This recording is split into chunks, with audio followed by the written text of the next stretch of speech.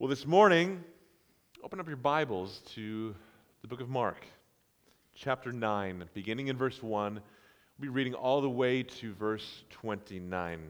Abran sus Biblias al Evangelio según Marcos, capítulo 9, versículos 1 a 29. If you don't have a Bible with you, go ahead and just open up your phone's browser app. You can type in Mark 9. We'll be reading from the ESV version in English this morning, and then I'll do the rest. We even have Bibles under the chairs in the center aisle if you didn't bring one with you. And if this is your first time reading the Bible, or even your first time in a while, know that you're in good company. This is a safe place to learn how to read the Bible, because we're all learning. We're all aiming to dig deeper into our understanding of what God's Word says. None of us have arrived. Last week, in Mark chapter 8, we heard the answer, the most indirect answer we could, or the most direct answer we could receive to the question, who is Jesus? And who is Jesus is the burden of the Gospel of Mark. It's the question that Mark is answering, and that has thus far been answered indirectly by teaching and miracles, by displays of power by Jesus. And last week, life's most important question, your most important question in every situation, who is Jesus, was answered directly and plainly by Peter, who said, "Who do I say you are? You're the Christ." Yet following that confession, Jesus surprisingly said, "You're right, but the Christ, the Son of Man, must suffer." And he followed that up by saying that anybody who would follow me must suffer likewise, must take up their cross and deny themselves and follow me. In short, as the disciples' eyes were unblinded, following on the heels of the beginning of chapter 8, the progressive healing where eyes were slowly opened to see more and more clearly. Last week, eyes were opened for the first time and then slowly unblinded more and more to see the shape of the cross. To see the shape of the cross that dominates the perspective of who the Messiah is and dominates the perspective of what the Christian life is. And today, and in every passage from here on out till the end of Mark, our eyes are opened more and more and more. This idea of progressive sight progresses further and further along. And what was blurry becomes more clear. And we begin to see not only the shape of the cross, but the contours of the cross. In other words, we see with greater definition exactly how the cross shapes the work of Christ and shapes the Christian life. The more clarity we see Jesus with the eyes of faith, the more clearly we see the contours of the cross. The more clearly we see Jesus with the eyes of faith, the more clearly we see the contours of the cross. Both as it defines his ministry and as it defines our lives as Christians. So, listen closely. Here we go. Let's look at the contours of the cross as our eyes are further opened. Beginning Mark chapter 9, verse 1. And he, being Jesus, said to them, being the disciples, "Truly I say to you, there are some standing here who will not taste death until they see the kingdom of God after it has come with power." And after 6 days, Jesus took with him Peter and James and John and led them up a high mountain by themselves. And he was transfigured before them. And his clothes became radiant, intensely white, as no one on earth could bleach them. And there appeared to them Elijah with Moses. And they were talking with Jesus. And Peter said to Jesus, "Rabbi, it is good that we are here. Let us make 3 tents, one for you, and one for Moses, and one for Elijah. For he did not know what to say, for they were terrified. And a cloud overshadowed them, and a voice came out of the cloud, "This is my beloved Son. Listen to him." And suddenly, looking around, they no longer saw anyone with but Jesus only. And as they were coming down the mountain, he charged them to tell no one what they had seen until the Son of Man had risen from the dead. So they kept the matter to themselves, questioning what this rising from the dead might mean. And they asked him, "Why did the scribes say first Elijah must come?" And he said to them, "It does first to restore all things. And how is it written of the Son of Man that he should suffer many things and be treated with contempt? Oh, but I tell you that Elijah has come, and they did to him whatever they pleased, as it is written of him." And when they came to the disciples, they saw a great crowd around them, and the scribes arguing with them. And immediately all the crowd, when they saw him, were greatly amazed and ran up to him and greeted him. And he asked them, "What are you arguing about with them?" And someone for the crowd answered him, "Teacher, I brought my son to you, for he has a spirit that makes him mute. And whenever it seizes him, it throws him down, and he foams and grinds his teeth and becomes rigid. So I asked your disciples to cast it out, and they were not able." And he answered them, "O faithless generation, how long am I to be with you? How long am I to bear with you? Bring him to me." They brought the boy to him, and when the spirit saw him, immediately it convulsed the boy, and he fell on the ground and rolled about, foaming at the mouth. And Jesus asked his father, "How long has this been happening to him?" And he said, "From childhood. And it has often cast him into fire and into water to destroy him.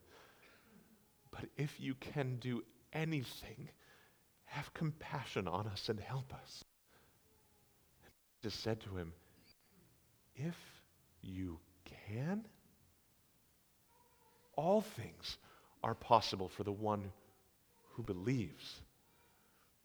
And immediately the father of the child cried out and said, "I believe, help my unbelief."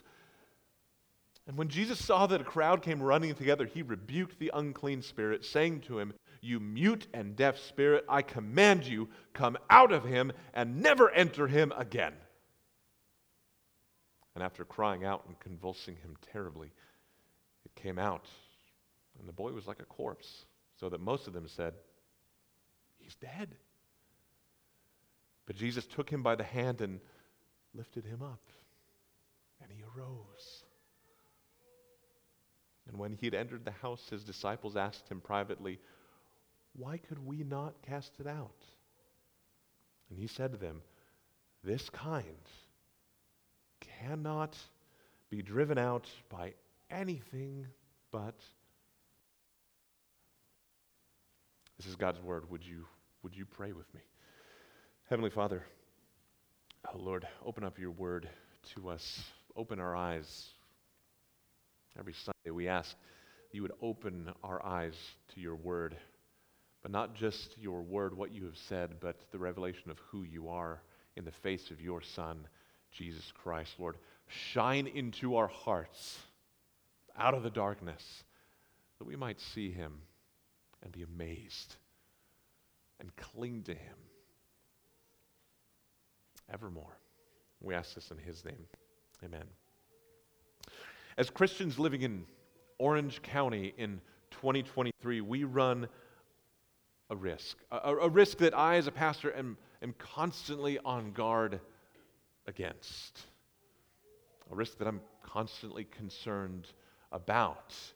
A risk that threatens to dilute who we are as a church and and erode the meaningfulness of our worship in all of life before God. What is this risk?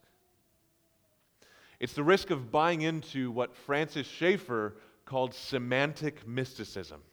Which I love that term. It's a term that means words that sound big and important but are devoid of substance. A more contemporary way of describing semantic mysticism is buzzwords. The risk of buying into buzzwords. We constantly run the risk of latching onto terms that are trendy, that earn the seal of social approval of those around us, without ever bringing clear definition or seeking clear understanding of what those terms mean. And one of those terms is gospel centrality. We're a gospel-centered church. I'm a gospel-centered person. I want to live a gospel-centered life. I want to read gospel-centered books and preach gospel-centered sermons. Another way of saying that the shape of the cross shapes the Christian life is that the Christian life is fundamentally gospel-centered. Because the gospel is the message of the cross of Christ. And if the cross shapes the Christian life, then it's synonymous to say that the Christian life is gospel-centered. Christian life is cross-shaped. The Christian life is gospel-centered. And what church and what professing Christian nowadays would say that they're not gospel-centered? Right? But I want us as a church and us as individuals to move beyond a buzzy label that earns the seal of approval of those around us. Move beyond that and toward living lives that are truly shaped by the cross. Lives that are truly gospel-centered, as God's Word would define that term if we were to ask God for a definition, if we were to ask Jesus for a definition. And this is what Jesus does here in the latter part of Mark. He defines for us the contours of the cross as the cross takes shape before us, so that we might accurately understand what a gospel-centered life looks like. So, let's together seek to learn and understand what Jesus teaches his disciples and us about what a cross-shaped life really looks like, what a gospel-centered life really looks like. That really is our journey from here to the end of the book of Mark, learning that. What is cross-shaped Christianity? And today we come across two stories, two contours revealed that allow us to see the shape of the cross with greater clarity. The two contours, which will serve as the 2 points of this message today, are two things that we see. First is see ultimate glory in the shape of the cross. We see ultimate glory. As our eyes are unblinded, we see ultimate and consummate glory as a contour of the shape of the cross. And the second thing that we see is faith as the continuous response to the cross. So as we look at the contours taking shape in the cross, we see faith as the continuous response, and we see ultimate glory adding edges and outlines to the shape of the cross. Let's dive into this text to see exactly what I mean and how we see this take shape. First point, ultimate glory. You remember R.C. Sproul, when he was alive, he would teach his preaching students that in every chapter, for the drama. We've said this over and over throughout the series, but in Mark, goodness gracious, once again, we don't have to look very hard to find the drama. These two stories, the transfiguration of Jesus Christ on the mountain, followed by the faithlessness of his disciples in the attempt to exorcise a demon from a small boy down the mountain. And even in that short description of these two scenes, you might hear echoes of something that happened way back, thousands of years before this incident at Mount Sinai.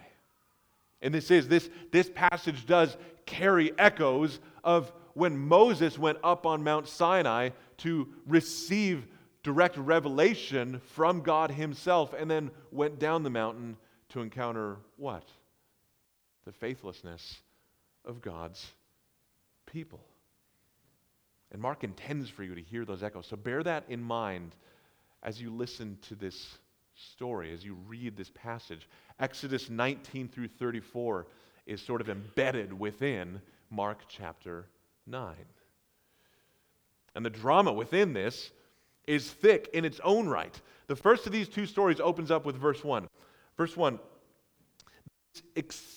this expectant, stunning prediction from Jesus that we actually saw last week at the end of last week's sermon, where Jesus says to his disciples, "Truly, I say to you, there are some standing here who will not taste death until they see the kingdom of God after it has come with power."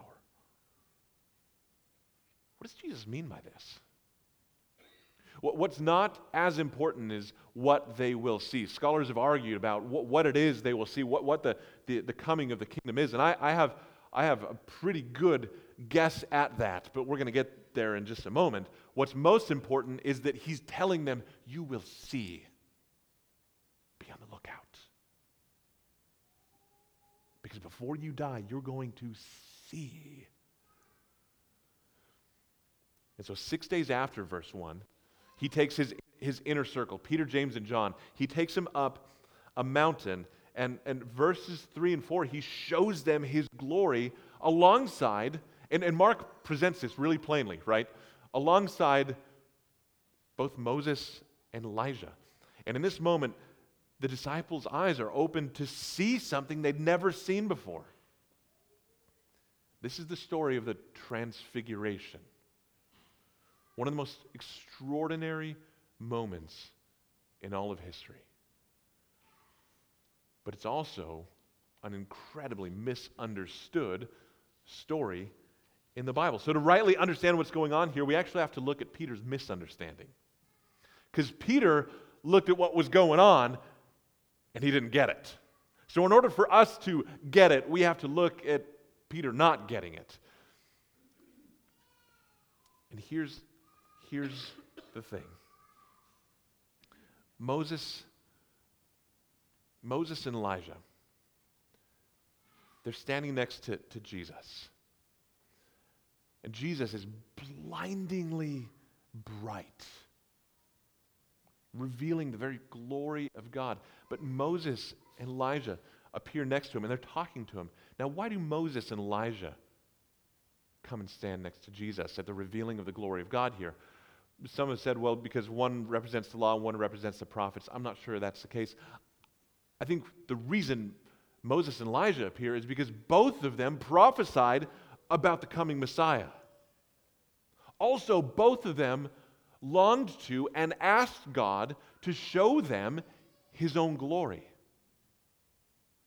So what is happening right now is the fulfillment of what both of them had longed for and prophesied about during their own actual lives. It's now come actual fulfillment.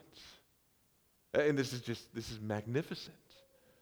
Here was this very Messiah they'd prophesied about, revealing the brilliant glory of God that they longed to see.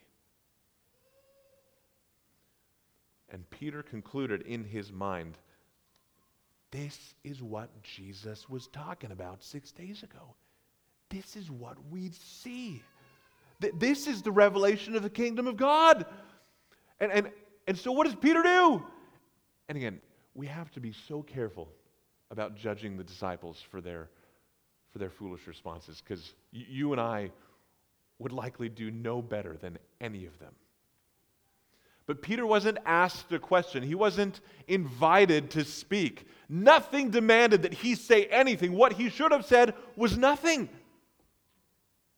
Was nothing. But instead, in terror, he says, Hey, teacher, it's good that we're here. He says, I see, I see, Lord. I see why you brought us. I'm the right person for this job. And I mean, you brought me up here because I have something to offer in this situation that would otherwise be lacking. So, Lord, it's good. It's good that we're here. And what did Peter conclude that his presence was so necessary for? Well, because otherwise, if you weren't present, there'd be nobody to make 3 tents. Now, tent or tabernacle is a word that is found all throughout the Old Testament. The tabernacle is where the presence of the glory of the Lord dwelt among his people. So Peter thinks, here's the glory of God. Let's set up shop. Let's put a rubber stamp on this thing. Let's do this. Let's make this thing permanent. But Peter had made a grave error because on one hand, he was inadvertently placing Moses and Elijah on the same plane as Jesus. He said, hey, let's make a tent for you and for you and for you. Okay, guys? And who, I mean, my goodness, who wouldn't be absolutely astounded and amazed at the appearance of 2 dead heroes of the Hebrew faith? So Peter goes, well, let's make a tent for all 3 of you guys, which in itself was completely missing it. But much more significantly, he'd concluded that this was the ultimate revelation of the glory of God in Jesus the Messiah. He concluded this was the pinnacle. Jesus the Messiah had come to earth to rescue his people, to reveal God in himself, and here it is! Let's go conquer Rome. Let's set up tents and let's go conquer Rome. This is awesome. But to his chagrin, the voice of God suddenly boomed from the cloud. And this harkens back to Exodus, because God descended in a cloud upon Sinai and spoke with Moses. So a cloud descends upon this mountain, and God speaks from it, and he says, this is my beloved Son. Listen to him. Stop talking, Peter. Listen. See. In this scenario, you are intended to observe and be amazed and shut your mouth. Because something is happening here that is beyond your current ability to comprehend. But how often in our own lives, when we should simply stop and listen and see and understand, do we open our mouths? And this is application for me, maybe more than anybody else in this room. I open my mouth all the time. Almost everything I do in my life involves speaking in some way. But there's so many moments in the Christian life when speaking is not even the first or the second or the third most appropriate response. Just listen. How often, in light of other people's scenarios and trials and circumstances, do we try to sort of frame a narrative over it? This is happening to you because, or well, God is doing this in your life, or well, you should do this in response, and we offer our opinions and our interpretations of scenarios. We say, like Peter, Lord, thank you for bringing me into this situation. I'm the right person for this job. I've got the right opinion. I've got the right advice and counsel. I've got the right narrative and understanding to be able to sort of wrap this thing up. It's good that I'm here because I have the necessary counsel. Or it's good that you're going through this because God is doing this. And you're just guessing. We think we understand, so we impulsively explain and give our perspective and opinion based out of our own understanding. And that's the key here, is when we do it out of our own understanding and our own opinion. Peter thought he understood. But as soon as this glorious, apparently permanent situation started, it abruptly ended. And suddenly, Moses and Elijah were gone. And Jesus, back in purely human form, was standing next to them. And not only did it abruptly end, but Jesus then tells them, hey, listen, don't tell anybody about this. Why? He says, don't tell anybody about this until I've risen from the dead. And once again, they just don't get it in response. See, ancient Israelites, they had no problem with the resurrection. They all believed in a final resurrection, but he was talking about an individual resurrection. This didn't cohere with their doctrine of resurrection, and they just sort of scratched their head and said, don't tell anyone about this until you've raised from the dead. What? Why not? See, the reason why Jesus says, don't tell anybody about this, is because the glory of the Messiah would not be fully revealed, would not be ultimately revealed, would not be summarily and completely and gloriously revealed until he hung on a cross to take away the sin of the world and those who believed him, and rise again on the third day to vindicate the work that he'd accomplished on that cross. Because of this revelation on the mountain, that revelation, the transfiguration, was not the revelation of his full glory, of his complete glory. This was not the revelation of ultimate glory. It was a glimpse of what was yet to come. That's what God was doing here. He was offering a glimpse. Offering a glimpse of the coming of the kingdom they would see after the resurrection. That's the coming of the kingdom that Jesus is talking about when he says, you will not die before you see that. But they have no reference for that. It would be the revelation of his glory through his cross that he wanted to be proclaimed until the end of the age. But not yet, because the cross hadn't happened and nobody had a reference for it. Indeed, that is the message of the Messiah that he wanted them to proclaim, is the message of the cross. The messianic message was incomplete apart from the cross. That's why Jesus continually commanded secrecy. Because until the cross, everybody had misunderstandings of who the Messiah was. They didn't see the shape of the cross yet.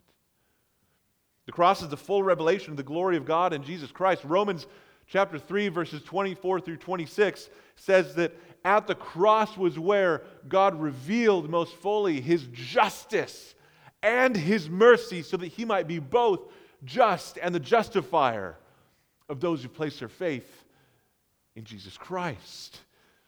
The transfiguration was only a glimpse, more of a glimpse than Moses and Elijah had ever had, but still only a glimpse.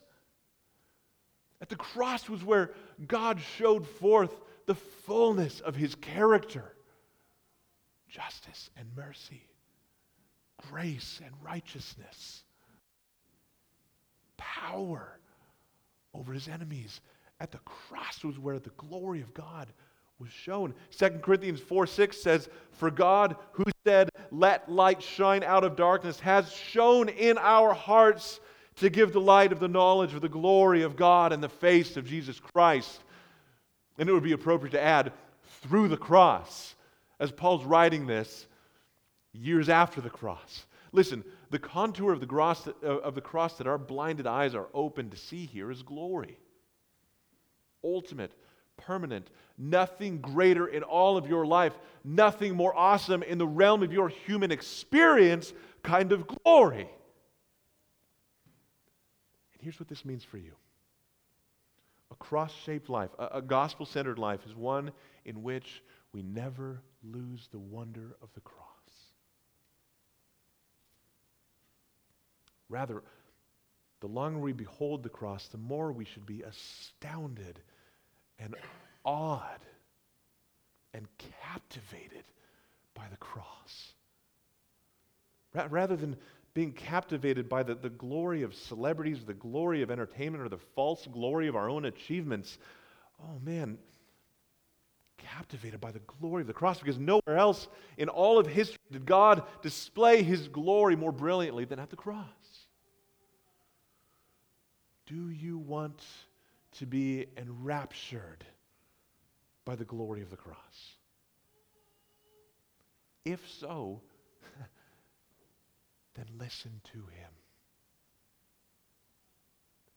Sit yourself daily at the foot of His cross as you open up His Word, seeking to behold His glory through the message of the gospel once more. Listen to Him, and He has spoken to us. Don't talk. Don't give opinion. Don't move on to your day and just sort of careen through another busy day or busy season. Stop. Listen to Him. And just to give commentary on verses 11 through 13 here, it's further evidence that the disciples weren't listening well, that they knew that Malachi 4:5 had said that Elijah would come before the Messiah came, and they just sort of said, we just saw Elijah. Did Malachi 4:5 say that he was supposed to actually come before the Messiah came? Hey, Jesus, what's going on there? And Jesus essentially says in verses 12 and 13, guys, he did come. His name was John the Baptist. John the Baptist was the fulfillment of the coming of Elijah as a forerunner to the Messiah. And you missed him. Listen, guys. Open your eyes. Understand. And as poorly as Peter, James, and John had listened and seen, the other 9 guys were down the mountain doing their own version of terrible listening and seeing, which brings us to the second point. Second contour of the cross is faith as the continuous response to the cross. So look at the shape of the cross taking shape in the Gospel of Mark. We see that gospel centrality looks like faith as the ultimate and continuous response to the cross. 9 through 11 can be summarized as discipleship failures. I mean, we're just getting started here, guys. Next passage, it seems to get even worse as the disciples respond to all of this amazing stuff, and they start going, interesting, but who's the best among us? Who's going to be first in the kingdom, Jesus? And they continue to just not get it. But, listen, their failures provide us with an opportunity to see the cross of Christ and to see the cross-shaped life more clearly, because every discipleship failure provides an opportunity for Jesus to reveal what they're missing. And so just as at Sinai, those who were up on the mountain receiving revelation come down the mountain and they find God's people acting faithlessly. Jesus and the 3, they encounter the other 9 surrounded by a big crowd and arguing with, at the center of this crowd, the scribes. These religious leaders. Why? Because these disciples had tried to exorcise a demon from a small, tortured boy. And they failed. So it created all of this hubbub. But Jesus looks at the scribes in verse 16. Look at verse 16 with me. And he asks them, what are you arguing about with them? He's not so much seeking information that he doesn't know. He knows what's going on in this scenario. He's challenging the scribes. He's saying, why are you arguing with them? Your beef is with me. You talk to me. Come and argue with me. You leave them alone. So what's this argument about? But instead of the scribes answering him, the boy's father answers and explains his desperate situation. And he says in verse 21 that his son had been possessed by a demon for years. And as a father of 3 little boys, you can just feel the desperation in this father's voice. He says, I brought my son. He's been tortured and possessed by this demon for years, who's tried to kill him, throw him into fires, throw him into water. I see him grinding his teeth in pain. He just falls down in epileptic fits at random, and we've been able to do nothing to help him. And so we brought him to you, Jesus, but you weren't here. Your disciples were. And we said, hey, can you help us? And they tried. But they couldn't do anything. Nothing's changed. And with weariness, you can just hear it in this passage. Look down at verse 19. You can just hear the sigh come from Jesus' chest. Oh, faithless generation. How long am I to be with you? How long am I to bear with you? He's speaking of the disciples here. Critique is of what? It's of their lack of faith. Jesus goes away for a little bit, and they forget him and try to fulfill their ministry by their own efforts. That they try to live their lives without looking to Jesus by faith. And friends, I want you to just note this. Faithlessness is wearisome to God. Not that God is ever impatient, not that God is ever lacking energy or life. But Scripture often speaks of God with anthropomorphisms, with sort of human characteristics to help us to understand what God is like. And as we read the Old Testament and you come across this passage, you see and hear out of Psalm 93, which is what Jesus is quoting, the weariness of God in response to our unfaithfulness. Our unfaithfulness is not just water off a duck's back for God. It's not just, I don't care. No, he's like a father guiding his children. And when he sees us stray, it grieves him.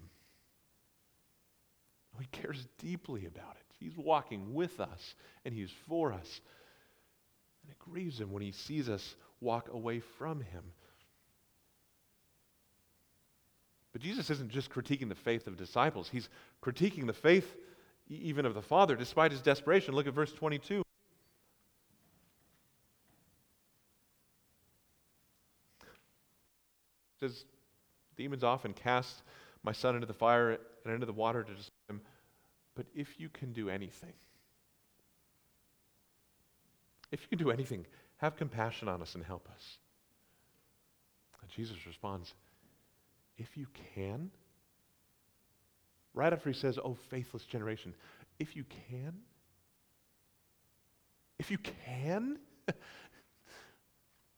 he says, all things are possible for the one who believes. Now, this isn't saying that if you believe and you pray, then Jesus is going to give you whatever you want.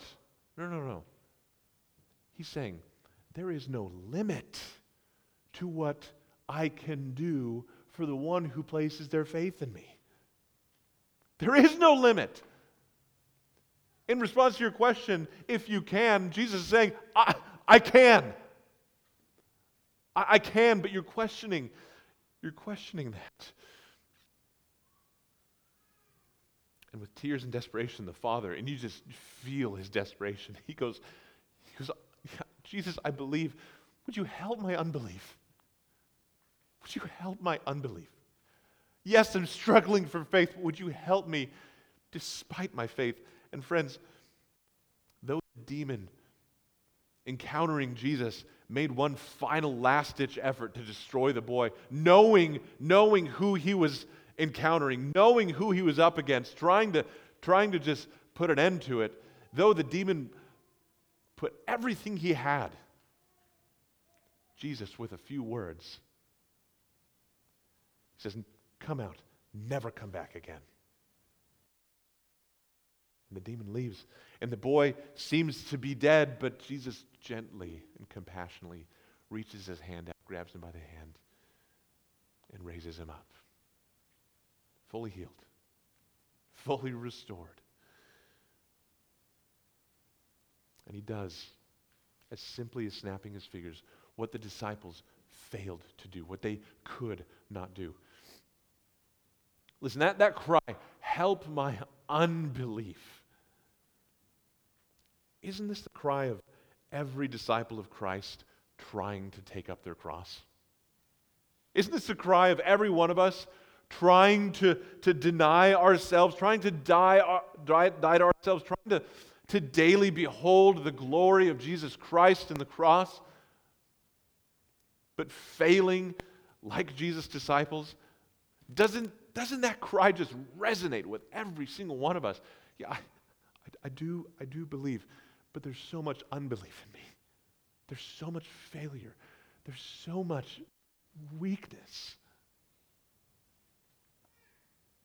We're like that flaky friend that each of us has who always tries to show up on time for things but never does. And maybe you're that friend, I don't know. But we try. We want to believe. We want to believe more. We want to have unwavering and unfaltering belief. But we don't. And so we cry out with his Father, help my unbelief.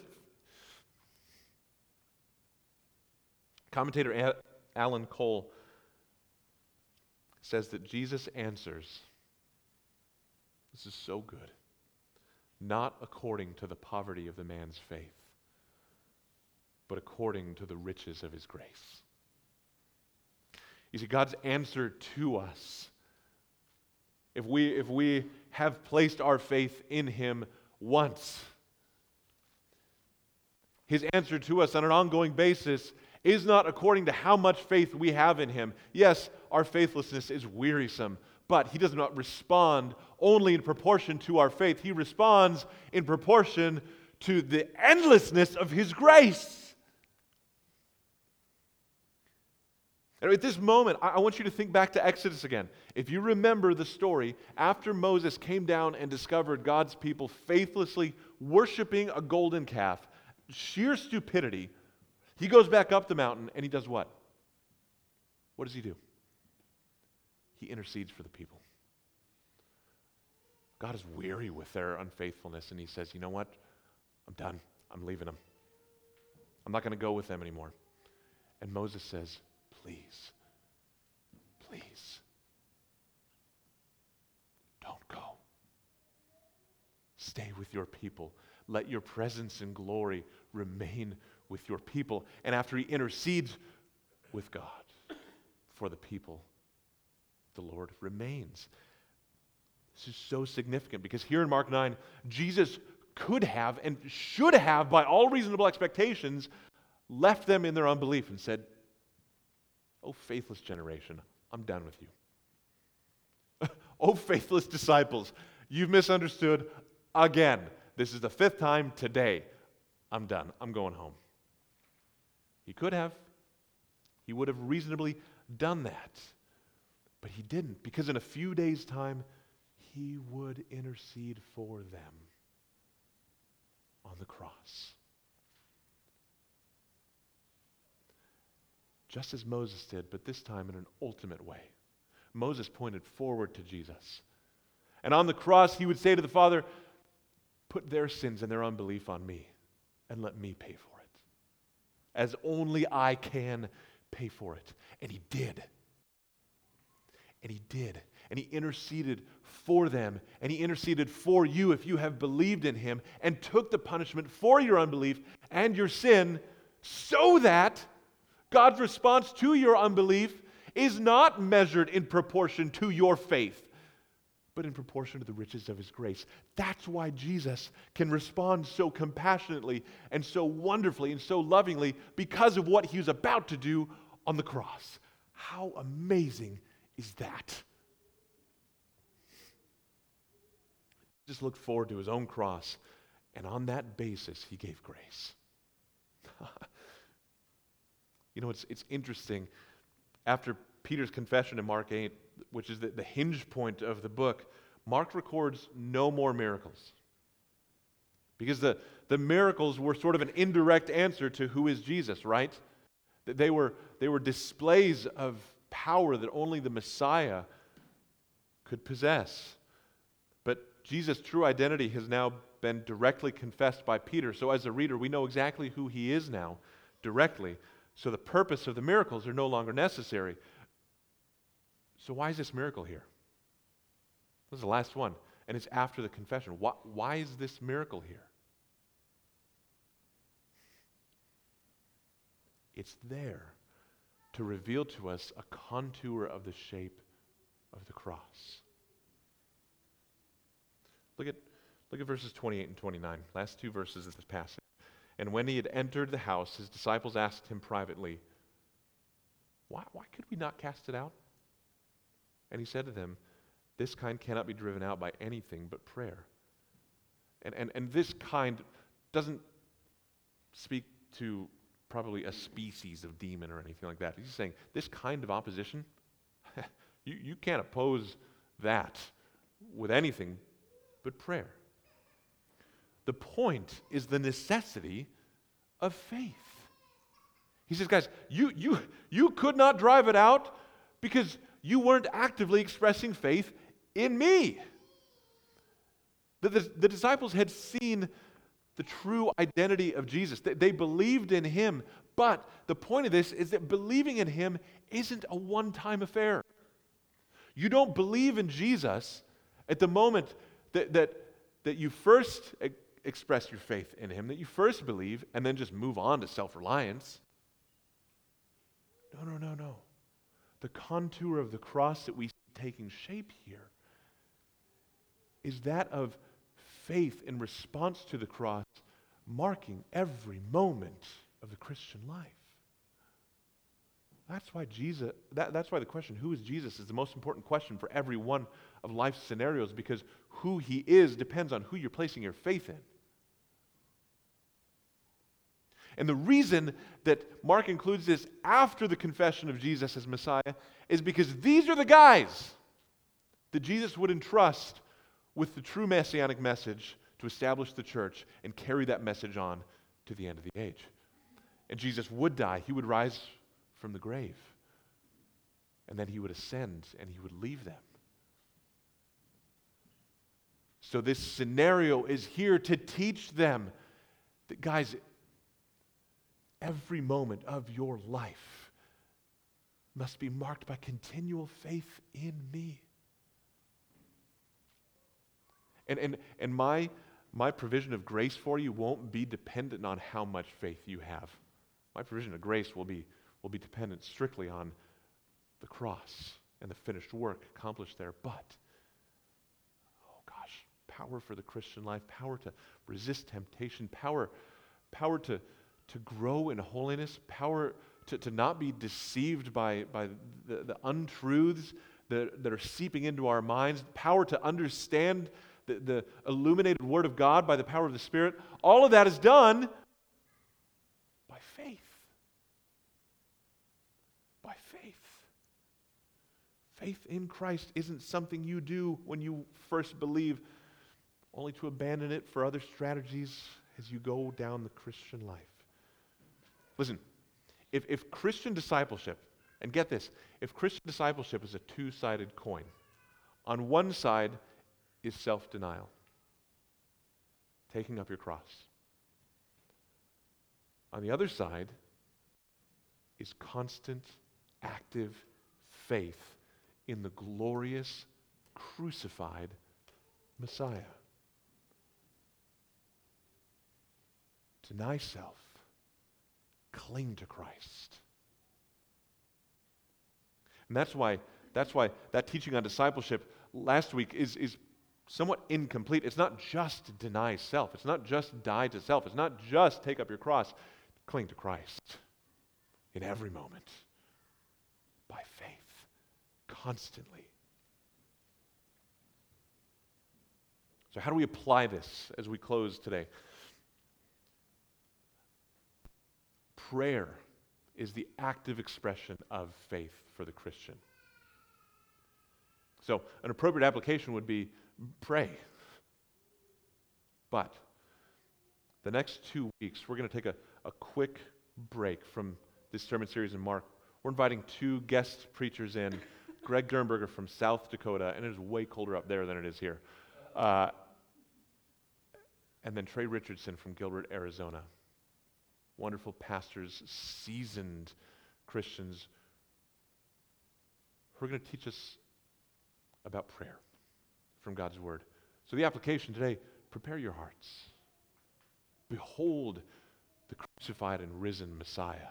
Be awed and amazed by His glory. Look to Him in every moment of life by faith and prepare your hearts these next couple weeks to ask the Lord for grace to grow us in this discipline of prayer so that the contours of the cross might take shape in our lives as disciples of Christ. Would you pray with me? What more appropriate way to close this sermon than to pray? Heavenly Father, we thank you for your grace. Grace that's not dependent on the quality or the strength of our faith, though faith is the only way. It's the only way that we can accomplish anything. We are powerless in and of ourselves. We thank you that when Jesus responded in this situation, He looked forward to the work that He would accomplish on the cross. And even now, as we live our lives, we're looking back to the work that He did accomplish completely, fully, and finally. Lord, would we behold your glory? Would we behold the glory of your Son in the cross and be every day more captivated and enraptured by it as we live lives that are continually shaped by the cross? It's in Jesus' name we pray. Amen.